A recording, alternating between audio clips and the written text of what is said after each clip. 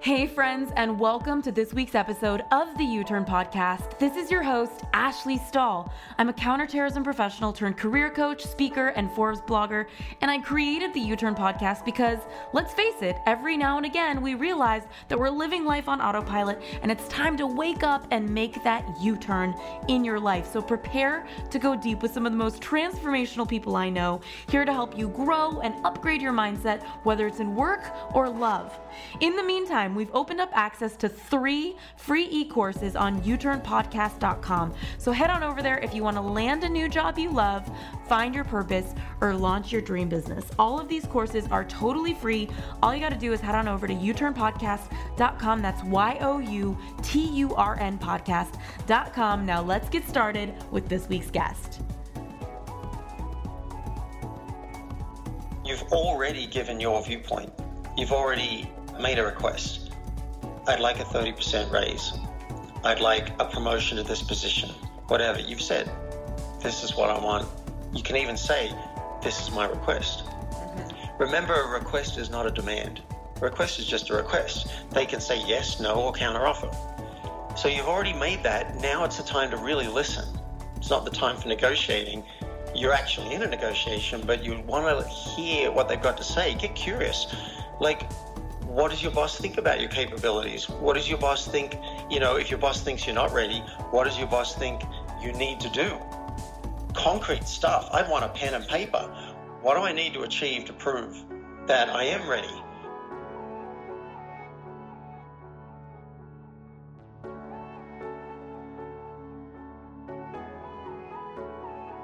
Hey U-Turners, it's Ash here, and we are in the work category, which is my main category, given that I've been doing this career stuff for a decade now. I just realized this morning.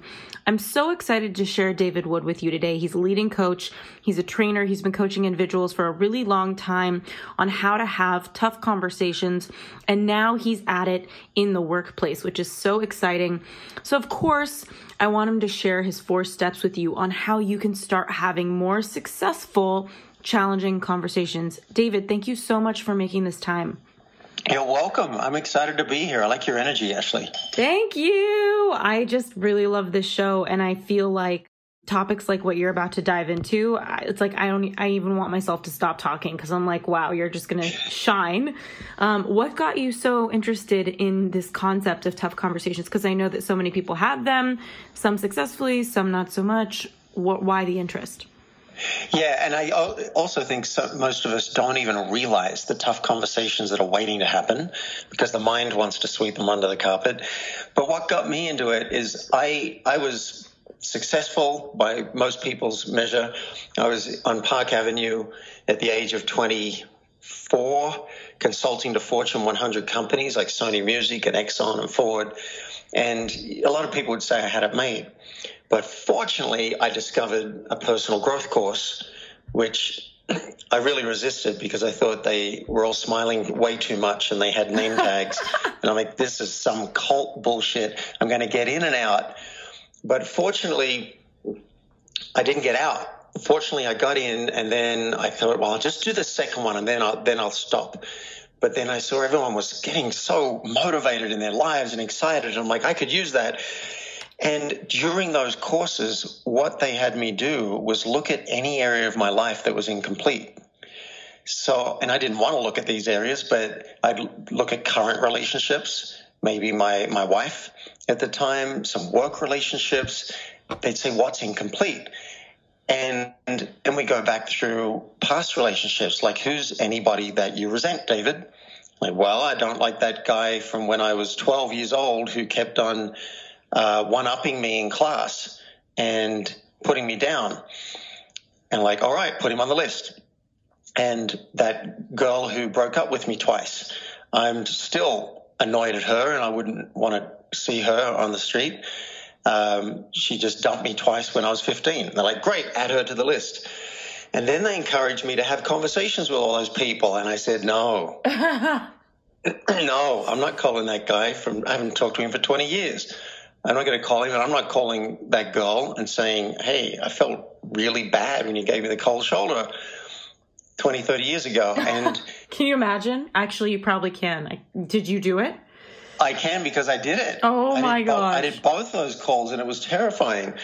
Now, I found out there's a reason we avoid these calls, and one reason is because we might feel really awkward and we're worried about people judging us, and it's terrifying to have the idea of this guy saying to me, "You're an absolute dickhead. Why would I talk to you?" I was so scared of that.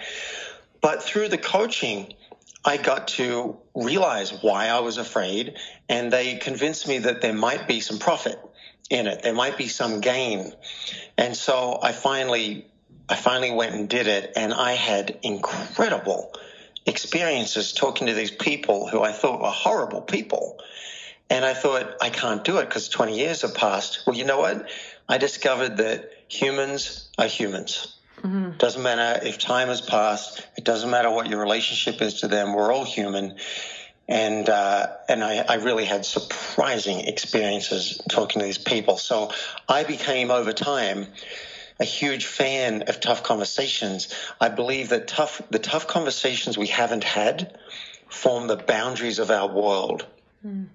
Wow. Meaning like, when you say boundaries of our world, is it like a limit on ourselves because we're holding on to something that we haven't addressed? Or can you elaborate a little bit more on how do these avoided tough conversations create boundaries in our lives? Yeah, they form the boundaries of our world. So have you seen The Truman Show? Yeah, but it's been so long. That's pretty retro. Most people have seen the... Yeah. All right, well, spoiler alert if you haven't seen it, but most people have seen it. He's in this world, and there are literally walls to his world, but he doesn't know it. He's just going around his world. He doesn't know that there are boundaries. Like, he's in a massive dome, basically. He has no idea. Well, so are we. We're in domes, and we've got limits on our reality. So you said limit on yourself. Yes, that's one example. But also we place limits on what we expect from other people. For example, I thought this guy was a dickhead from school. And when I had the conversation with him and told him I've been holding on to this for 20 years and I'm letting it go now, he said to me, "Well, what can I say or do now to help you or us move forward?" I was blown away, and my reality shifted. So he was just a dickhead, and now he's this amazing, interesting, caring person. I'm like, how is that possible? So things start shifting around in my brain, and reality starts to actually move. I coached somebody a couple of weeks ago who was in a job interview, and she didn't like how she was being spoken to by the boss. It just felt curt and commanding, and she didn't like it. And I said, have you considered speaking up and having a tough or awkward conversation and making a request that he speak differently if you were to go forward and take the job? And she's like, no way. Right? So she's got a limit on her reality in her mind. This can't shift. And she just said, I'm just going to run. I'm just going to say I'm not going to take the job and go. So we worked a little deeper, and we did a role play, and turned out she was afraid that he was going to say, you're just being too sensitive. And I helped her find a way to be open to that. I said, what if you said, maybe so, I am very sensitive, but that doesn't alter my request. So that's my alarm to do this podcast. But that doesn't alter my request. Would you be willing to shift how you give instructions to me?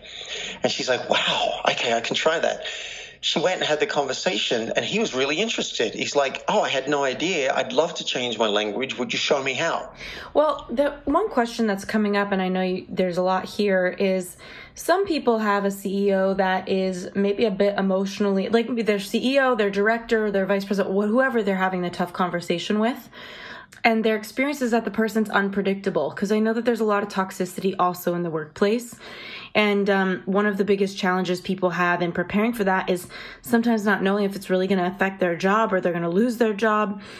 Is there a time where you think, okay, maybe you shouldn't have this tough conversation? Oh, yes. Yes, I have a worksheet, and we can give your listeners access to the worksheet and the 4-step blueprint on how to have the conversation. Wonderful. But the worksheet, one of the questions is, what are you risking? What's your fear or your concern? And that's valid.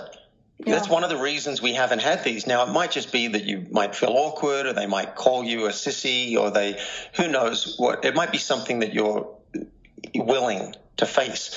But you might be risking losing your job. You might be risking a demotion or being put on the outside. If you confess to your romantic partner that you cheated, you could be risking them breaking up with you. Mm-hmm. If you confess to a crime, which I've done, if you confess to a crime, you could be risking prosecution and prison. So it's really important to work out what, in my mind, am I risking? And then, equally important, what is the potential gain? Because the mind won't often present that to us. But you look at the gain, then you look at the risk and say, am I willing to speak up for self-expression and a possible great external result and take this risk of this consequence? And if you're not willing to risk losing your job to speak up, then maybe you don't have that conversation. Mm-hmm. If you're not willing to risk prison, then don't go and confess to somebody. I have my own point of view. I think that 99% of the time, to me, it's worth it because I want to rock the boat and I want things to roll out the way they're supposed to and the way the universe wants them to. Now, I know that's getting a bit spiritual and perhaps airy-fairy to some people, but I believe that the mind doesn't have a billionth of the information it needs to make the right decision. Mm-hmm. So I err on the side of truth, and I let other people work out how it's supposed to happen. That's helpful. It's a level of trust with the world and with yourself to be able to stand in that kind of risk. And I know that's not for everybody. I'm a lot more like you. I resonate with that because I think the heaviness of carrying something usually to me is heavier than the punishment, for lack of a better term, or the risk. That's beautifully said. Yeah. I totally agree. Einstein said there's only one fundamental question to answer. Is the universe friendly? Mm-hmm. And exactly. And Byron Katie says this a lot too. Is the universe friendly? If you decide it's not, then you might not want to have a lot of those tough conversations, and you might want to play it really safe. But if you do believe that the universe is friendly, then you can start to let go a lot. You can start to talk to your boss more, to your partner more, to your kids more, and you can start to express yourself, because that's my secret mission. I actually want us all self-expressed, and I want us all loving ourselves more. And tough conversations are a great doorway to both of those things. Love this. Okay. And, it's interesting because we hear a lot about, oh my gosh, David, my boyfriend's downstairs, and he heard you say the universe is friendly. And he just texted my computer, the universe is friendly to me. I honestly was just kind of tuning into how so many people run their lives on avoiding, and kind of this idea that you were talking about with boundaries, which I thought boundaries was an interesting word you used, because to me it sounded more like barriers. Like when I think of boundaries, I think of a healthy no versus barriers are like a wall, Yeah. Well, that's good. Barriers might be a better word. They form the barriers to our world. Yeah. But it's the edges of our world. If we want our world to be more expanded, find a tough conversation, go through the worksheet, follow the 4 steps, and take a risk. Your world will literally change. Your inner world, how you feel about yourself, and then you get a deeper connection. Usually, if you do the conversation artfully, you get a deeper connection with the other person. And as a bonus, you'll get some kind of external result. The person might say yes, they might change their behavior. Like this woman I coached with, a potential boss, changed his behavior. She got the job. And you got so much experience with people, whether you're coaching individuals, whether you're going into corporations, that they can follow steps, but there's so much fear as they're going in. And is there anything around their mindset that you can offer to shift the way that they're relating to it? What a beautiful question. So when you prepare for your conversation, you will get clear on what your hope is. And that makes a big difference, because if you're just thinking, oh, this is so awkward, I'm going to go into it and have it, but you don't even have a beautiful outcome in mind, then it's going to be scary. So getting clear on the hope is great. And then when you actually come to the point of sharing that hope with the person, you're going to get on the same page. They'll be like, oh, okay, that makes sense. Yeah, I hope for that too. So the hope is important. And then getting clear on the fear actually helps the fear lessen. Because when you can name it, like, oh, I'm afraid you're going to reject me, or you're not going to put me on this project, or I'm afraid you're going to fire me if I say this. It actually helps me to get clear on that and to name it. I'm now less afraid of it because I can name what it is. Okay. And then when I share that fear, when we actually get to the steps of having the conversation, one of the steps is sharing the fear, and that helps too. I'm kind of preempting it. I'm worried you might get angry in having this conversation. I'm worried you might get defensive. I'm worried you might not let me get it all out. And I find that helps too. Just in, like when I called this guy from school, and first thing I said is, I'm really worried about having this conversation because I'm worried you're going to think I'm a dickhead. That gave me access to having the conversation because that was the truth. And he said, oh, wow, all right, well, what do you got? Go for it. He got curious.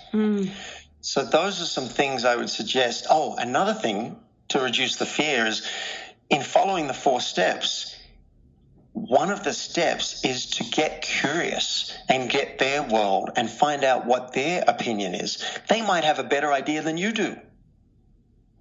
And so when we start to think like that, we're starting to get in partnership with them, and we're getting away from the idea of I'm separate, I've got to control this, I've got to get all this right. It's like, no, I'm going to go in with vulnerability and share my issue, maybe make a request, and then we'll work it out together. That is way less scary than being a control freak. And is that one of the steps of having a tough conversation, or a thought that just kind of can exist before they walk in? It's one of the steps. Okay. It's one of the steps. So you prepare for it, and then you go in and you do 4 steps. And you can even have these written down and say, look, I wanted to make sure I don't miss anything. I actually wrote down some stuff so I can just kind of stay on track. Beautiful.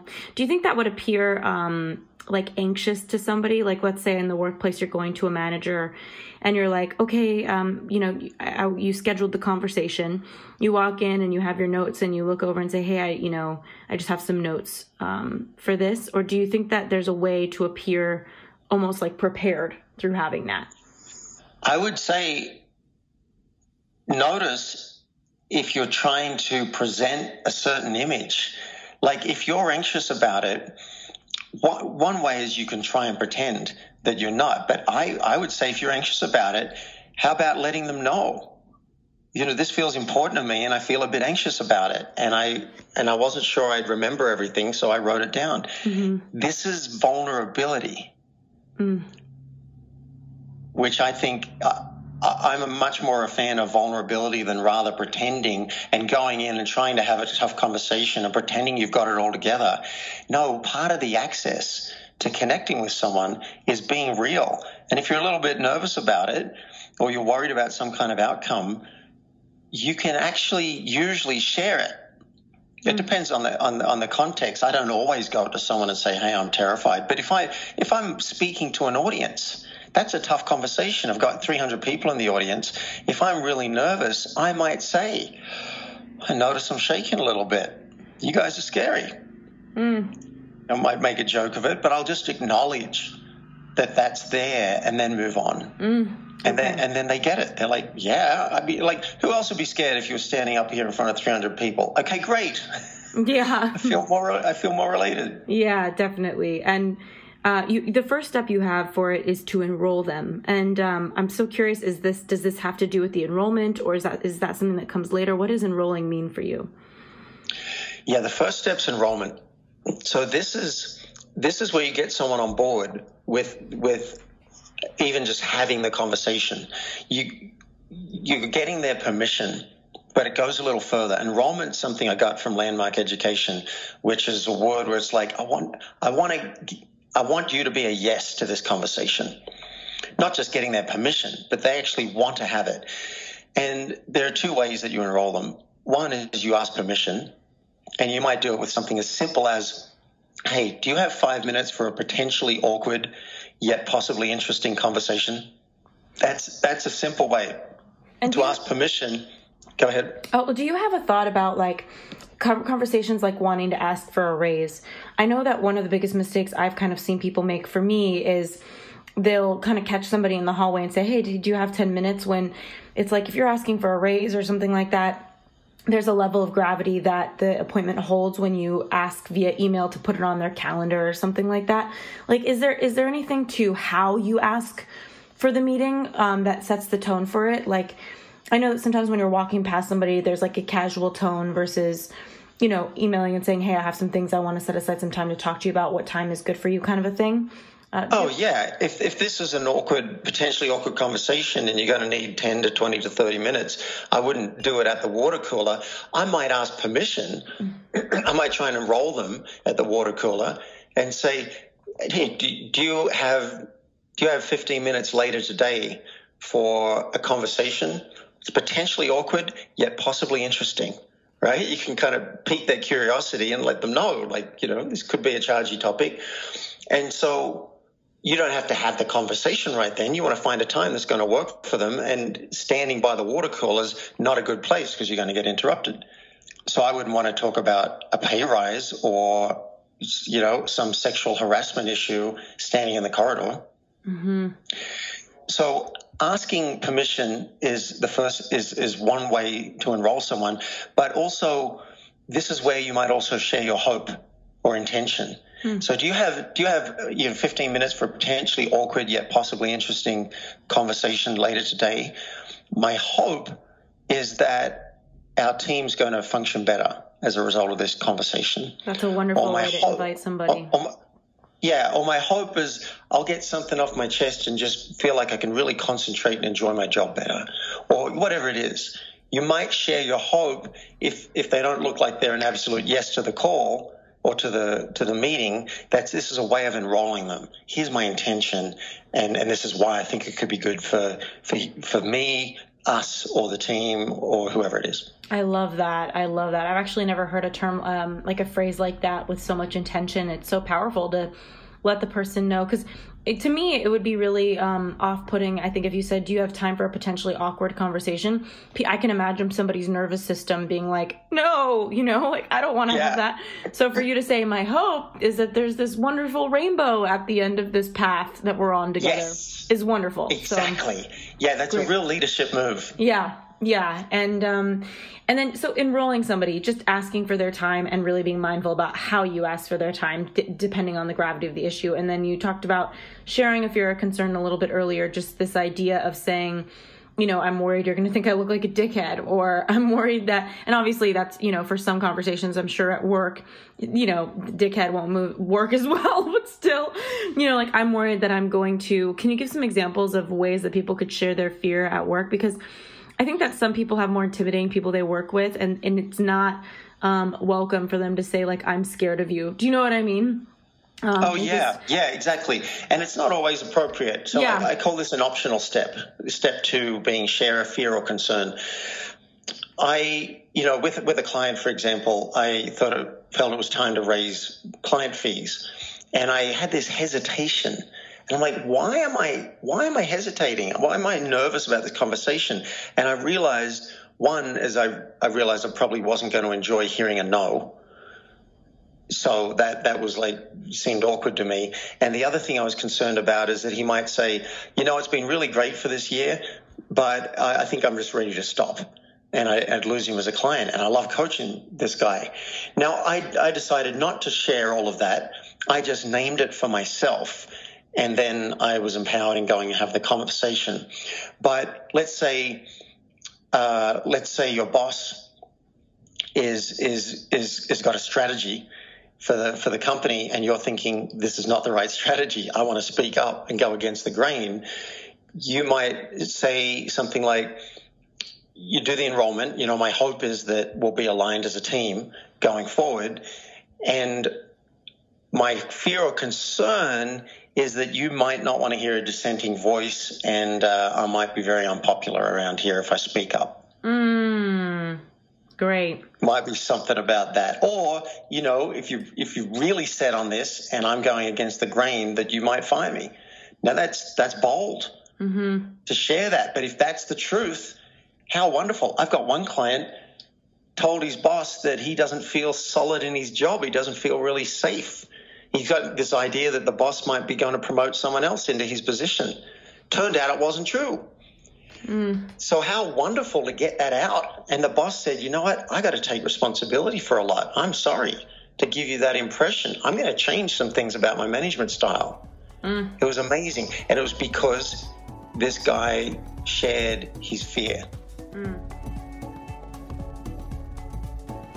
Hey U-Turners, so sorry for the quick interruption, but I want to make sure you know that this episode has been brought to you by the Job Offer Academy, our e-course to help you land a new job you love. So if you're sick of applying for jobs and never hearing back, and you'd like to try a free version of our job hunting course, just head on over to youturnpodcast.com/job offer. That's youturnpodcast.com/job offer. Now let's get back to this week's episode.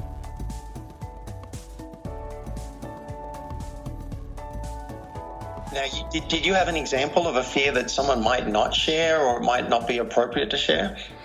I think of the person who's at work right now and their boss is just very intimidating and it's a necessary conversation to ask for a raise.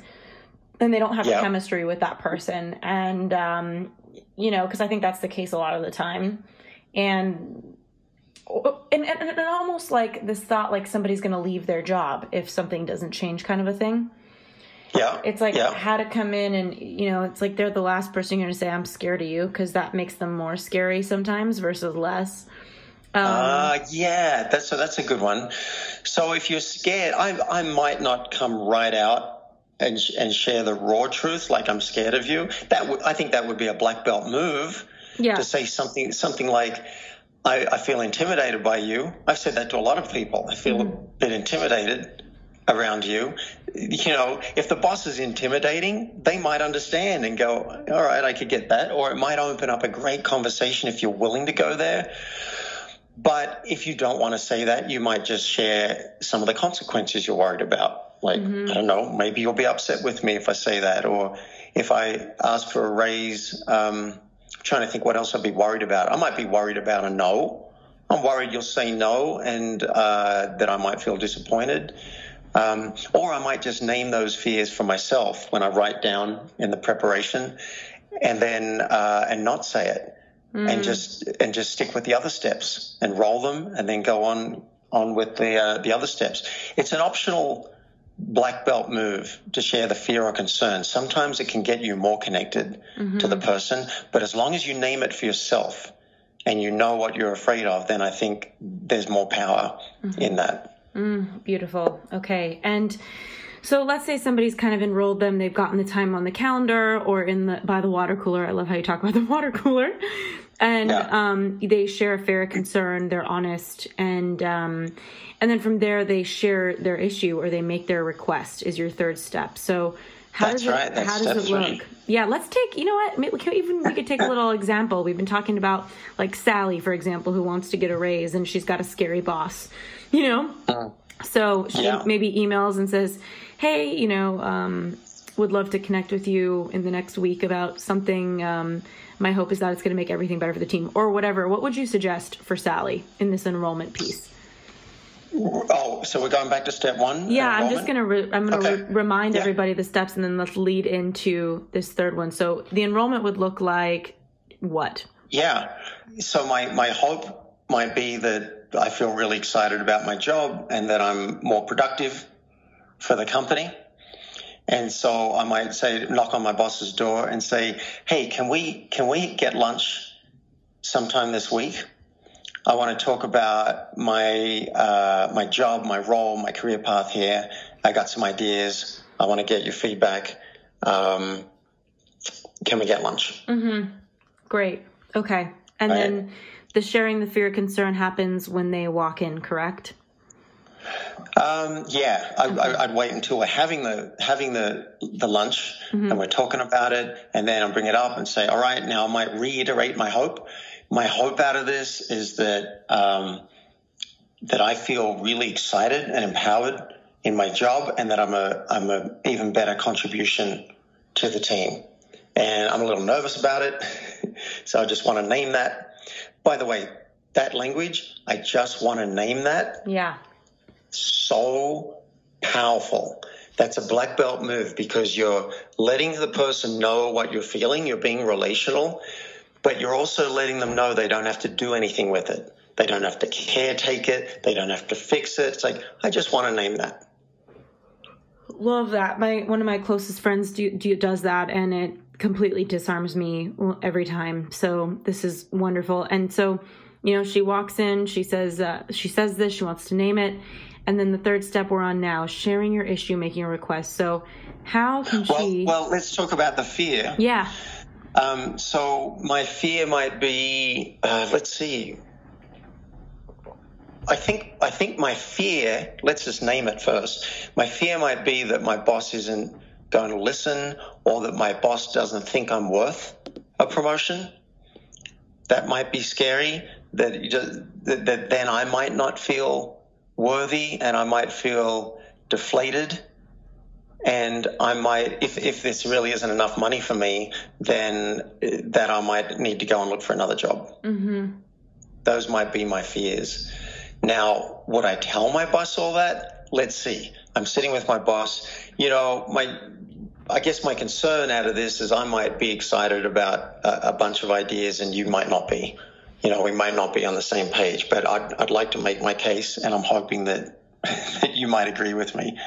It might be as simple as that, or I might just name them for myself and skip over that step, and we'll jump straight to the issue. Got it. I mean, this is a tricky one. If I'm worried that my boss is unpredictable, then my fear might be that that my boss might not let me get it all out. Might not listen, might start jumping in and start with counterpoints or whatever. So I might say, my fear is, my concern, I might not say fear, my concern is that I might get jumbled in my thoughts and not make a coherent argument. So I'd ask that you give me some space to get it out. Yeah. Before you respond. And you have your little piece of paper, ideally, for this kind of conversation. I brought some notes, if you don't mind, sort of thing. Yeah, and I want to make sure that I'm coherent, so I wrote down some notes so I don't forget anything. Wonderful. Yeah. Great. Yeah. Great. Then we got step 3. Yes. So now it's like, we got to get to it. We got to share what the issue is and include a request if we can. So the issue might be, I want to talk to you about a promotion and a raise. Mm-hmm. And I've got some thoughts, and I'm happy to make my case. And I might throw in a black belt move here, is instead of me just pitching, I might actually listen. Because, who knows, maybe the boss is open, or maybe not. So I might say, I got some ideas. I'm happy to make a pitch, but I'm also wondering what you're thinking. Maybe you're already thinking that it's time for a raise and a promotion, or you're open to me just making my case. Mm-hmm. Might check out something like, see where my boss is. Is the boss ready for a pitch? I don't want to do a pitch to someone that isn't ready for a pitch. Yeah. That's a terrible idea. Okay. And as far as making your request, so, let's say Sally's sitting there in the room and she's got her notes and she's shared that she's, her concern is being jumbled, and she just appreciates their patience, letting her get her words out.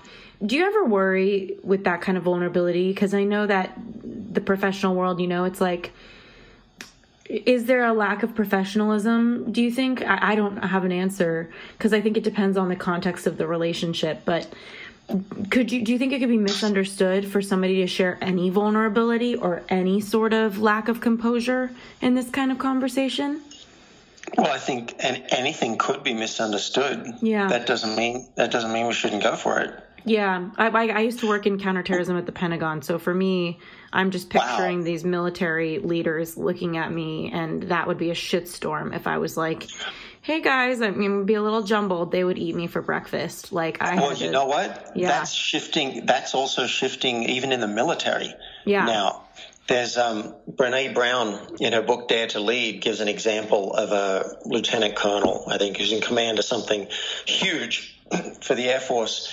And there are examples now of people being vulnerable with their troops and saying things like, yeah, you know what? I feel like that too sometimes. Like they actually asked who has felt lonely in the past 6 months. And then saying, I feel like that too sometimes, and I don't have an answer for you. Too many people are taking their lives, and I don't have an answer, but I commit to you to find an answer.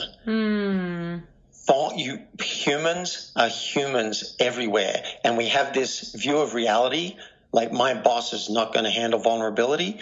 Hey, maybe yes, maybe no. You can take it too far. If you're the CEO of a company and you go to all the shareholders and say, we're screwed, I have no idea how to save this company, and we're losing money by the bucket load, and we're just totally screwed. Mm-hmm. That might be how you feel, but you may not go and share that with them. You go and share that with a close friend and get yourself together and then decide how vulnerable you're going to be. And so now in this pay rise example, I don't think there's a need for a lot of vulnerability. It could be just getting mainly to the issue. Hey, I feel like I've been contributing really well. I landed these last 2 clients. I feel like my leadership and my management abilities have really improved and that I'm contributing at a much higher level than I was a year ago. So I want to ask you for a raise. Beautiful. And so you sound so direct and clear with that. Do you recommend that, or how do you recommend somebody get clear? Because I know sometimes with these things, like people could just start going on and on and on, like is the clarity part of this formula, would you say? Yeah. And this is why you prepare. I have 6 questions I have people go through. You prepare for the conversation. It's going to put you in a much better position to just say what you want to say. Mm-hmm. I can't guarantee it's not going to be a train wreck, but your chances of being train wreck are much lower if you prepare for it, and then you'll know what's true for you. This is what I want for you, is that you get clear on what's true and you get to express it to this other person, and we haven't gotten to step 4 yet, but then you're going to get really relational, and find out what their world is like. And get curious instead of just dumping. This woman who got the job, who I coached, she said to me, David, I do tough conversations. I do tough monologues. Oh my gosh. I just dump my side of it and I run. And this was groundbreaking to her. She's like, wow, I can make my request. I can share my side of it and then listen and then get curious and find out, who knows? Maybe my boss has got a better idea. Maybe a pay rise right now is not the best move. Maybe there's another promotion that would give me more experience and much more for my resume. And then 6 months from there, I could get stock options and something else. Well, like, who knows? We just want to get curious about the other person's world. Once we've shared our issue, make our request. I mean, you could, thank them. Thanks for hearing me out. Now I want to know what you think. And by the way, this is a great negotiation tactic. This is a great enrollment move. Instead of just dumping your side, it's like, hey, boss, what do you think? Mm-hmm. What do you think about what I've done so far and what my capabilities for the company? Do you think that if I was paid 30% more, that'd be a great deal for the company? So throwing it back so is this kind of leading into the final step of getting kind of curious? And this is the final step. Wonderful. Yep. Jump straight in. You want to get curious. Now, even as I develop this technology and develop the steps, I just kind of threw in at the end, like thank them for the whole thing and then just, see if they've got anything they want to say. But I've realized, no, this is a major final step. What's it like for them to hear that? What's it like for you to hear that I want a 30% raise? Aren't you curious? Like, is your boss thinking, great, I'm glad you finally asked? Or, oh my God, we don't have the budget for that? like get curious about their world. And that starts to get exciting to me. And we're not just coming from the tough monologue position. This is actually now a tough conversation, and you're getting relational with your boss. Whether or not you get the raise that you wanted, you're being relational with another human. And I believe 9 times out of 10, it's going to help your connection. Mm-hmm. Beautiful. Okay. This has been really helpful. And when you come down to, getting curious, saying like, how does this land for you, or what's on your mind with this, or what do you think of this? You kind of also offer negotiation. Is this a place where you can let the other person speak and then weigh in and have a negotiation on the spot? Like, how do you navigate this art of negotiating after you've put all of this out there and gotten curious? Well, what comes up for me when I hear that is err on the side of listening. Yeah, great. Versus negotiating. You've already given your viewpoint. You've already made a request. I'd like a 30% raise. I'd like a promotion to this position. Whatever. You've said, this is what I want. You can even say, this is my request. Mm-hmm. Remember, a request is not a demand. A request is just a request. They can say yes, no, or counteroffer. So you've already made that. Now it's the time to really listen. It's not the time for negotiating. You're actually in a negotiation, but you want to hear what they've got to say. Get curious. Like, what does your boss think about your capabilities? What does your boss think, if your boss thinks you're not ready, what does your boss think you need to do? Concrete stuff. I'd want a pen and paper. What do I need to achieve to prove that I am ready? If you don't have the authority for it, who does have the authority? Like, I'd like to really understand what my boss is thinking. And if my boss just says, I'm so glad you spoke up, it's about time, I've been waiting for it, 30% might be a bit much, but I'll talk to HR and see what we can do. Great, you're done. Yeah, beautiful. You're grown, it's done. See what you can do. And I'm doing a role play with myself here, but if someone just said, I don't know if we can do 30%, but I'll see what we can do. Say, and I'd like to know what would I need to do to be worth 30%. I'd like to have that conversation. Mm-hmm. Tell me the targets. Put it into a bonus if you want. If I hit the targets, then 20% goes into salary, and I get another 10% added onto my bonus if I hit certain targets. I'd at least like to have the conversation. Now, I just realized when I just said that, I'd at least like to have the conversation. I'm demonstrating one of the important points is I'm letting go of attachment. I'm not attached to the result. I'm committed, and you can hear I'm going for it, and I'm not going to just slink away, but I at least want to have the conversation. Maybe I don't get the result, and that's okay too, but I'm going for it. Beautiful. That might be a conversation for another podcast about commitment versus attachment and control. I have to have it versus I have to have my say. This is so wonderful. Well, this has been enlightening. I'm sure a lot of people took notes, and I just want to remind them, you mentioned your worksheet earlier. Where can they find this? Is there a link or on your website? Talk to us. Yeah, great. You guys can download it for free. There's the worksheet and the 4-step blueprint on how to have that tough conversation. Go to playforreal.life. Perfect. It's spelled FOR, playforreal.life, and you can download it right there. Wonderful. And then is there any other place that everybody can find you, follow you on social media, stuff like that? Thank you. Well, at the same website, at playforreal.life, you can subscribe to my podcast, Tough Conversations with David Wood. Love to have you join me as well as Ashley. And if you're involved in the workplace and you'd like your culture transformed and you'd like more people having tough conversations, then check out my just-in-time Tough Conversations coaching for teams and companies. I'm on a mission to transform cultures everywhere and have us doing more talking and less resenting. Oh, wonderful. Thank you so much again for being on the show. This has been really enlightening. My pleasure, Ashley. Glad to cyber meet you.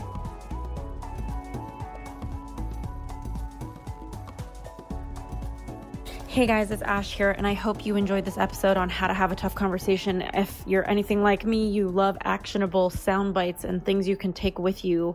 And I know that David really gave a lot of that, and I love that he did that for you. So really excited for you to use some of this. I loved his tip about naming when you're uncomfortable. And I think just using that with tact and being aware, sometimes some environments don't call for that kind of honesty, but also just to tune in and ask yourself, is this going to help my conversation, to name a fear I have or to name a discomfort I have?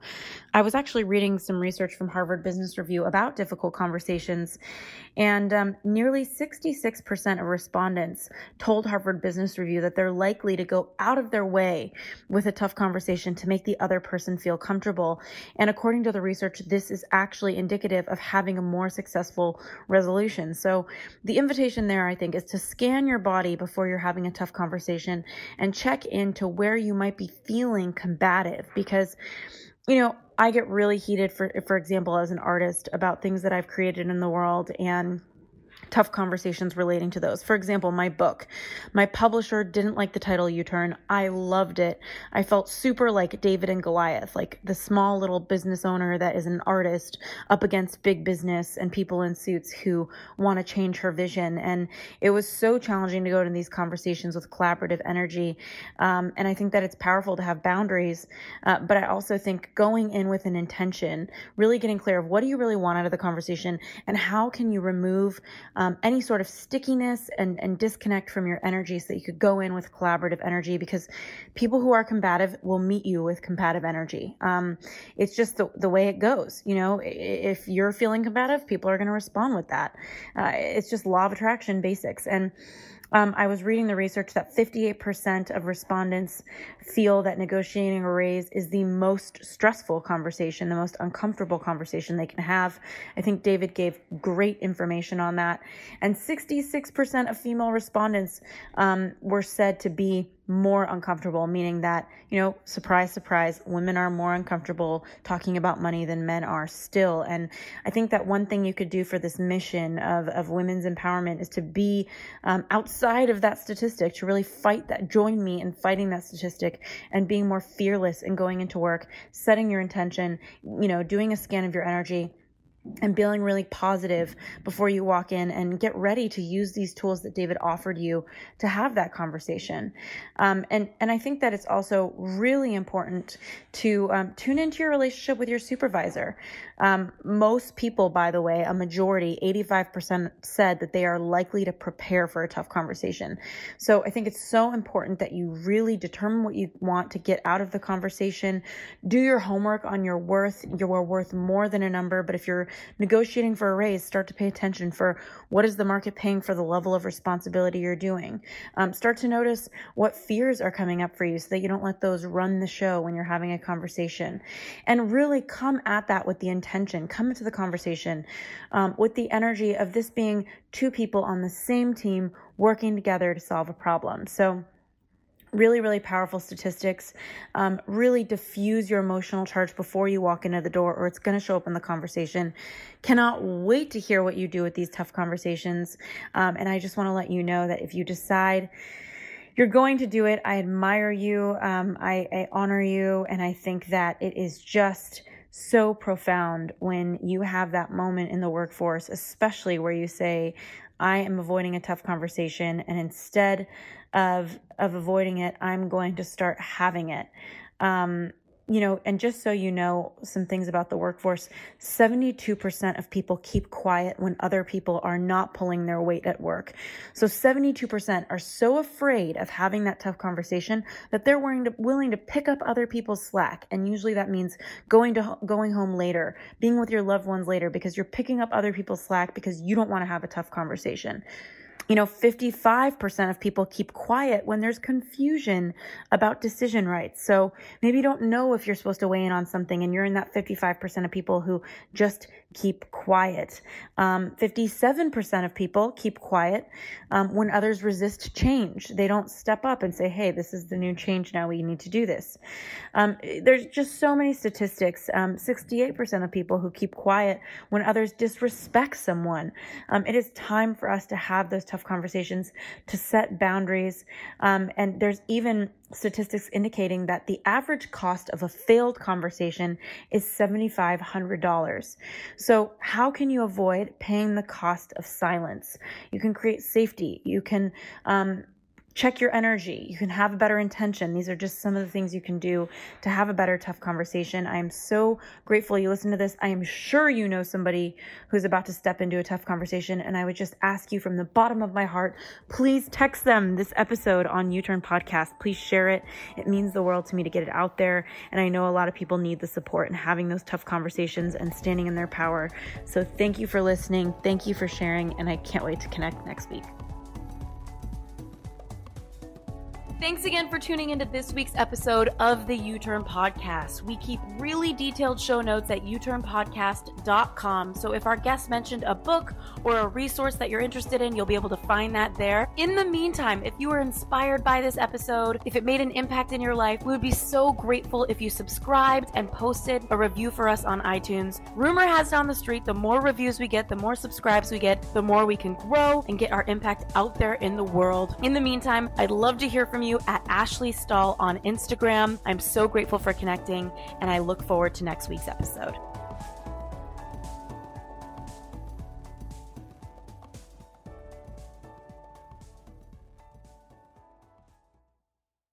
This episode is brought to you by the Yap Media Podcast Network. I'm Hala Taha, CEO of the award-winning digital media empire, Yap Media, and host of Yap Young and Profiting Podcast, a #1 entrepreneurship and self-improvement podcast where you can listen, learn, and profit. On Young and Profiting Podcast, I interview the brightest minds in the world, and I turn their wisdom into actionable advice that you can use in your daily life. Each week, we dive into a new topic like the art of side hustles, how to level up your influence and persuasion, and goal setting. I interview A-list guests on Young and Profiting. I've got the best guests, like the world's #1 negotiation expert, Chris Voss, Shark Damon John, serial entrepreneurs Alex and Layla Hermosi, and even movie stars like Matthew McConaughey. There's absolutely no fluff on my podcast, and that's on purpose. Every episode is jam-packed with advice that's going to push your life forward. I do my research, I get straight to the point, and I take things really seriously, which is why I'm known as the podcast princess and how I became one of the top podcasters in the world in less than 5 years. Young and Profiting Podcast is for all ages. Don't let the name fool you. It's an advanced show. As long as you want to learn and level up, you will be forever young. So join podcast royalty and subscribe to Young and Profiting Podcast, or YAP, like it's often called by my YAP fam, on Apple, Spotify, CastBox, or wherever you listen to your podcasts.